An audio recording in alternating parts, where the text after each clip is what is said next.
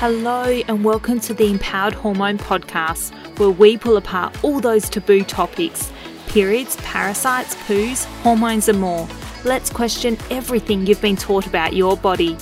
I'm your host, Sheradyn Dekker, a gin-loving gut health nerd passionate about debunking myths on birth control, period pain and IBS. If you struggle with bloating or your period is less than pretty, then join me as we chat about everything relating to gut and hormone health. Hello and welcome to another episode of the Empowered Hormones Podcast. I'm your host, Sheradyn Dekker, and I'm stoked to have you here with me today. It's actually episode 91, which is pretty huge. I can't believe I'm going to hit 100 episodes, touch wood, by the end of the year. It's been, the podcast has been out, let me think, so launched in January last year. So yeah, by the end of this year, it'll be 2 years old. So if we can hit 100 episodes in 2 years, I feel like that's pretty good. That's almost one a week, considering I had probably had like 8 weeks off this year from recording, because I was over in Bali and I didn't take my stuff with me because I just didn't want to wreck it. But caught up anyway, so that's good. But today we're chatting about blood markers. So blood markers for female hormones, because I chat a lot about Dutch testing, and I think it is in episode 32 where I talk about like different types of hormone testing. So our gold standard, our most comprehensive, is your Dutch urine testing, and then we've got your saliva testing, which is considerably cheaper, very accurate still, and quite easy to perform. To be honest, I don't love doing saliva tests. I find them annoying and hard. I'd rather do the Dutch because it's easier, because it's a urine test, you're peeing on a bit of paper, but the Dutch is kind of like double the price point as well.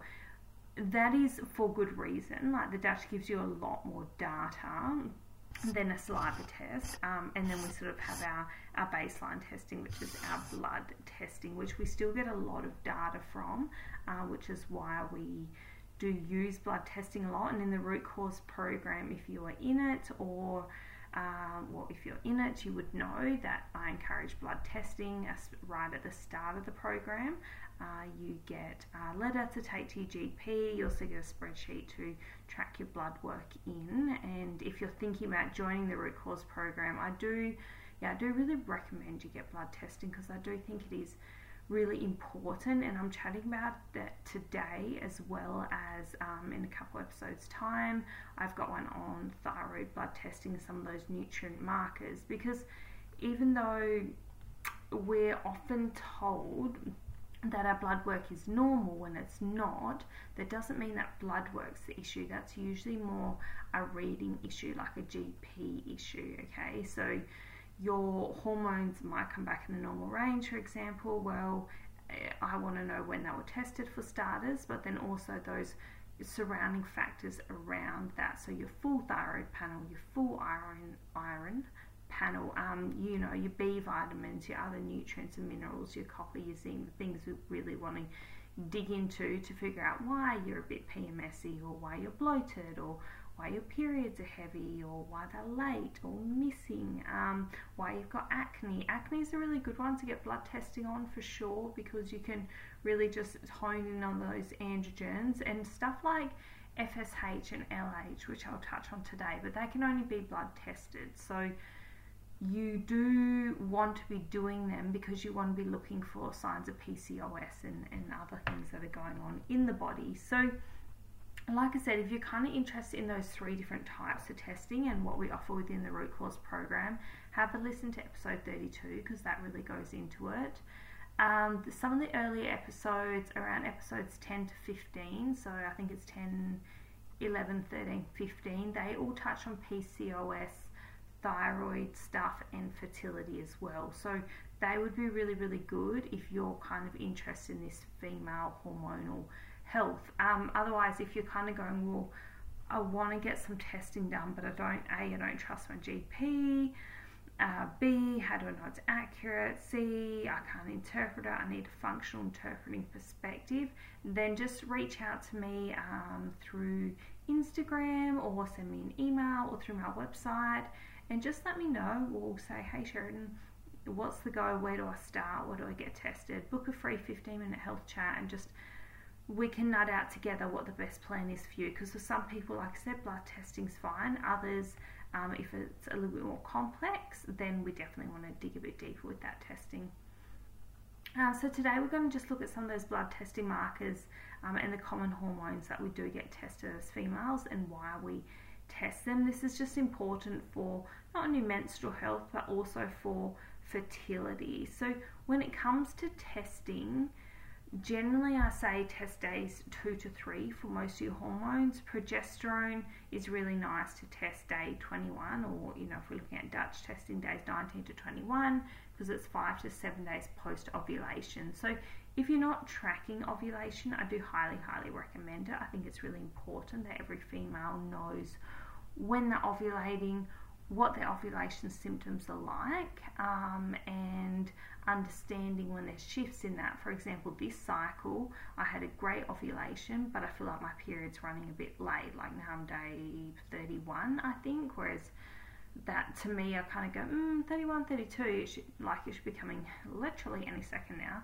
But I had an awesome ovulation. So by that I mean I had no breast tenderness, I had a little bit of swelling, but not in a bad way, in a way that made my boobs look great, and great cervical mucus changes, all those kinds of things were really good and smack on. Whereas say when was I had a lot going on, so it was March, April this year, I had mid-cycle spotting, I had a lot of painful breasts, I had a lot of bloating, fluid retention, really bad PMS all leading up to my period. So there's a lot of those symptoms going on, which I haven't had this cycle. But then other things you may notice may be good, like I go, oh, those things are really good, but I had quite an acne flare up. So then I'm like, okay, well, what does that mean? What's going on there?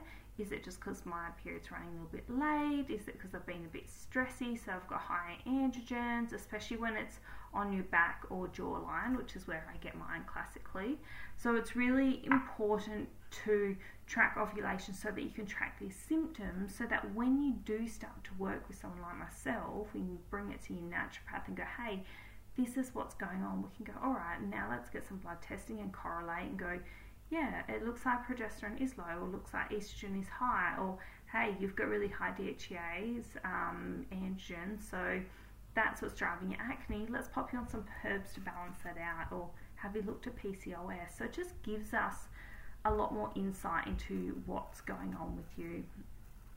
So 2 markers that we commonly test for when we're looking at ovulation or into your menstrual cycle is FSH, so your follicle stimulating hormone, and LH, so your luteinizing hormone. So a follicle stimulating hormone, we're looking at if we're suspecting PCOS, like if it's really high and it's stimulating your ovaries, but you're not following through with that cycle. Things like fertility, puberty, commonly gets tested as well. If it's really low, then we're looking at anorexia, amenorrhea, because you're not actually having a cycle, or stress will lower FSH as well.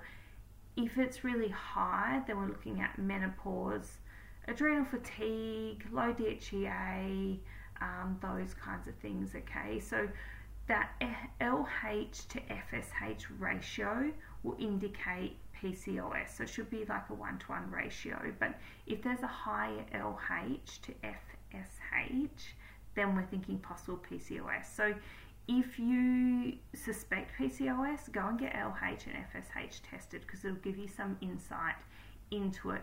It can be quite confusing, but we do know that there is that link between FSH being low when someone is in quite a stressed state, and we know that stress often drives PCOS as well. So I know that firsthand. If I over-exercise, if I under-eat, or if I have a lot of lifestyle stress going on, because I'm highly sensitive to stress, I notice it first thing with my periods and with my skin. So I get really bad cystic acne breakouts. Now, LH is promotes the release of follicles at ovulation. Okay, so we see this high in things like PCOS or adrenal fatigue. So, like I said, if we have that high LH but low FSH, we're thinking possible PCOS. Now, we need zinc for LH. We need zinc for all our hormones, really. Vitex can increase LH, and that's why if we suspect PCOS, we run some blood work, just because Vitex works really nicely on the HPA axis, so the hypothalamus pituitary axis, which basically tells your body to have a period, and tells you everything's safe and happy and okay. So if this HPA axis is out of whack and you're not ovulating, so say you've got amenorrhea, because your body's gone, you know what, we're not in a safe space, we shouldn't be having a baby, so therefore we're not going to have a period. Then something like Vitex can work really nicely on that. If though this is LH is already elevated, then Vitex is only going to increase that. So if you've already got irregular periods, sometimes Chase Tree or Vitex is not good. Other times it can be really helpful, which is why we tested, I guess. Estrogen, so estrogen is E2, specifically, is the primary hormone of female reproduction. So you've got 3 types of estrogen, and E2 is the one that we typically look at. It's your strongest estrogen. If you've run a Dutch test, you'll be able to see those 3 estrogen types sitting there at the top. If you've done saliva testing, you can also see those types of estrogen there as well. So we expect estrogen to peak around ovulation.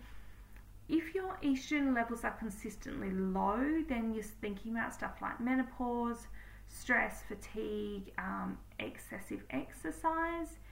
If it's consistently high, then we typically see cysts or those endometriosis type symptoms, adrenal dysfunction, poor detoxing, so you're not clearing things properly through phase 1 and 2 in your liver, diminished ovarian reserve. So it's seeing it high. I don't want to say it's more common, but it is kind of more common because you see it more in that stressy state when we talk about fatigue or menstrual cramping or fibroids, PMS, migraines, those kinds of things.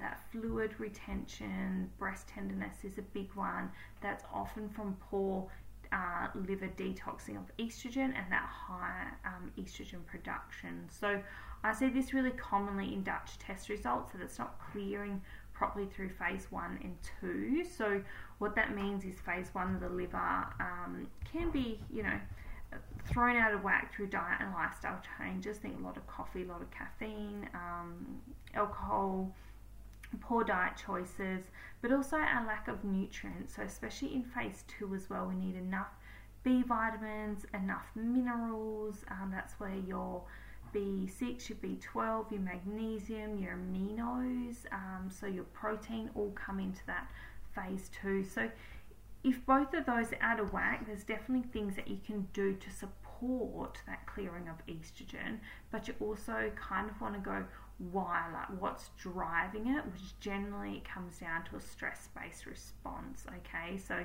getting on top of that stress, supporting those adrenal glands are really, really important, and then using your minerals, using things like DIM, having regular bowel movements, getting enough fibre into the diet, flax meal, nettle, all these herbs which are going to help just clear that estrogen properly. Now, testosterone. So testosterone should aromatize into estrogen, so they live on similar pathways. We often see it high in adrenal fatigue because it's used for energy, okay? And when testosterone is high, then we see hair loss, we see sort of aggressive, impulsive behavior, mood swings, depression, infertility issues. So also stuff like acne as well. You see that in that combination of your testosterone or your androgen, so your DHEA. Now, the Dutch tells us more around testosterone and that androgen connection than just your blood testing does. So it gives us a look further down the chain into what types of androgens, so quote unquote male hormones, and why they're driving things like PCOS or acne. So we can use herbs to lower testosterone as well as lifestyle and dietary changes, and then we can also use herbs to boost testosterone, because a lot of women do have low testosterone as well. So if you've got low libido, poor energy, you can't build muscle very well, your mood's really flat, there's a good chance you've got low testosterone, and things like maca and zinc as well as some herbs are really important to build those testosterone levels up, because we actually really need them as females. It's not just a male hormone. Sometimes we see elevated levels of sex hormone binding globulin. So this links into your androgens because the oral contraceptive pill decreases androgens like testosterone by inhibiting the androgen production in the ovaries and increasing the sex hormone binding globulin. So this actually binds up estrogen, testosterone, your DHTs, and carries them in the blood. So it just determines how much testosterone the body is available to use. So if this is really low, sometimes we see insulin issues, hypothalamus issues, hypothyroidism issues, adrenal fatigue, and then, you know, your weight gain, your acne, your fluid retention, that kind of stuff. If it's really high, then often we can see things like high estrogen or hyperthyroidism. But it is definitely one to check if you have been on the pill. And I would actually get all your levels tested around 2 to 3 months post coming off the pill, once your body's had a bit of time. Just have a squiz and see what's going on. If you don't have your period 6 months after being off the pill, then you've really got to dive in and do some deeper work there. And speaking of the pill, that definitely impacts, you know, your FSH, LH, estrogen, testosterone, sex hormone binding globulin, which we've talked about, but also obviously your progesterone and the other hormones, because you're not ovulating, so you're not having that regular cycle. So I think it's important to note that although it may stop acne, or it may, you know, stop some of these side effects, these heavy painful periods and things, it's not fixing the root cause. And it's really important when it comes to hormonal issues to get to the root cause of what's going on. And that's like with the women I work with who say have low testosterone or high DHEA. We're kind of going, well, okay, what's actually going on here? Let's do some comprehensive testing and figure out what's going on with the hormones. Because I get messages from women every day who are like, I just want to know what's going on with my hormones. I want to get to the root cause of it. I want to nut it out. I'm tired of dealing with these symptoms, which is so common, but it shouldn't be. Like, there's so many women dealing with stuff, and the biggest thing to remember really is that your hormones do fluctuate as well. So even though you're blood testing them, what I love about blood tests is that they are accessible, whereas to do a Dutch every couple months the turnaround isn't quick or anything like that, whereas bloods, the turnaround is nice and fast. So we can definitely jump onto some of these health issues really quickly with blood testing. Anyway, that was a really random side tangent. The other one I want to touch on is DHEAS. So DHEA is a hormone produced by the adrenal gland. So it's metabolized into other hormones such as testosterone. Then DHEAS is the sulfated version, which is more abundant in the body. So we test the DHEAS because it has a longer half-life, so it's more representative of the levels in the body. It does decline with age, and it is generally low in adrenal fatigue. And if you have done a Dutch, you will see this, you will know this. It will be really low because you're in that adrenal burnout. Typically, I see it really high in things like PCOS, stress, acne, okay? So you're not only driving that sebum production, but you're also showing me that your body's heading towards a burnout state. We do get, like when it's high, we have a real low stress tolerance. And I've spoken to a lot of women within Inside the Root Cause program on this lately saying, hey, your stress tolerance is really low. So, and I'm one of these people as well. You can only handle a really small amount of stress before you get tipped over the edge. So you're running, I want to show you with my hands, but you're running down here. So just imagine it's a lower line, and everyone else, a higher line. Everyone else is running below that. So if you both hit a bump of stress, you're already so much higher than everyone else, and your body's going to be so much more reactive. The other one is progesterone. So progesterone is our favourite hormone. We do like to test that 5 to 7 days post-ovulation because it will tell us if you're ovulating or not. Same with all those other symptoms. So that fertility awareness method of tracking with your body temping, cervical mucus and those things would definitely give you a good insight into progesterone. If it's low, that often is impaired fertility. If it's high, you're thinking pregnancy, tumours, diabetes, chronic fatigue syndrome, but typically we see it low, not high, and that's because we're having these anovulatory cycles, there's adrenal fatigue, there's high estrogen, there's PMS. It's really important in thyroid, so turning T4 to T3. It's really, really important as a calming hormone because it calms that central nervous system.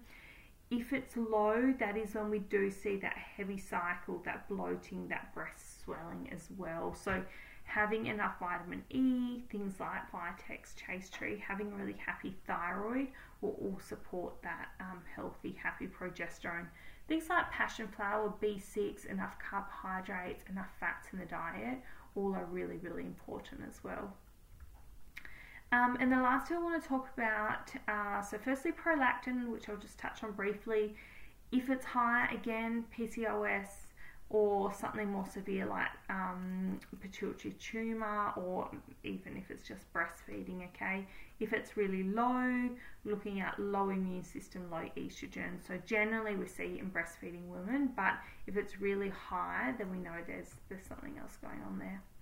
And then lastly, this one's kind of interesting. So AMH, so anti-Müllerian, and I don't know if I'm saying that right, hormones. So this is the number of preantral follicles in the ovaries. So your ovarian reserve, basically. So if we're going, okay, there's a really low number, then there's very few follicles.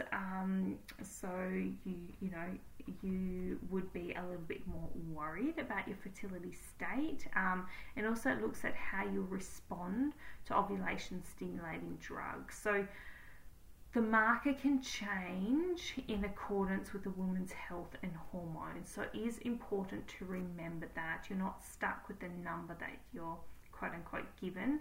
So if you've got low reserve, then you're thinking, has the oral contraceptive pill indicated that? What's your BMI? What's your vitamin D?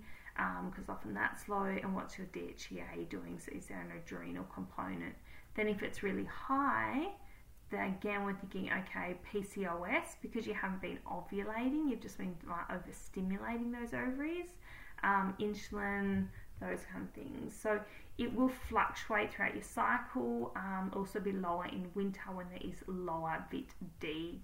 So DHEA can increase that, and again that's why we see it higher in PCOS, and it can take 3 months to regulate after the oral contraceptive pill.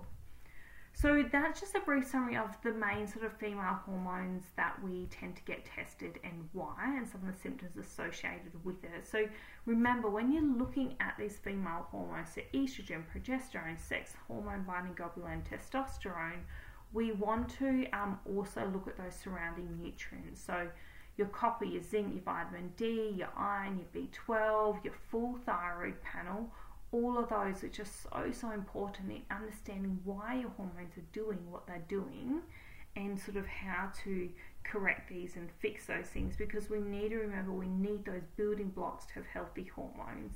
So you need those nutrient bases there.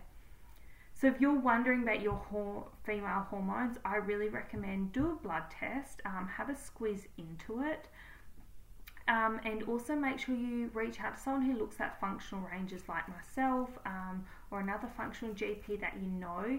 I work with women inside the Root Cause program, where over 6 months we get your blood testing done at the start, and then if there's other functional testing we want, we get that done as we go, because the turnaround is a little bit longer. So you'll have an onboarding call, you'll get sent your testing, your information, you send all that off, and then you have longer one-on-one with me a couple weeks after that, once we have all your blood tests back, and then you get video recordings of those functional testing that you do, like if you do a stool test or you do a Dutch test or something like that, just so that there's a nice quick turnaround of those test results, because it is really important. Like, I'm always a big fan of test, don't guess, and get to the root cause, but also keeping in mind that we've all got a different budget when it comes to health as well.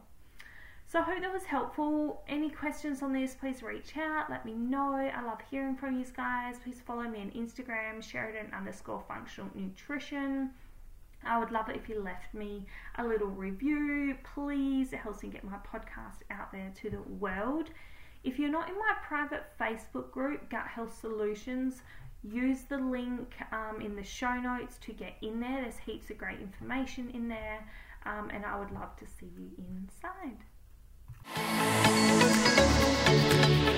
Thank you for listening to another episode of the Empowered Hormone Podcast. If you know a female who needs some empowerment, please forward, repost, tag or share, and let's get women talking.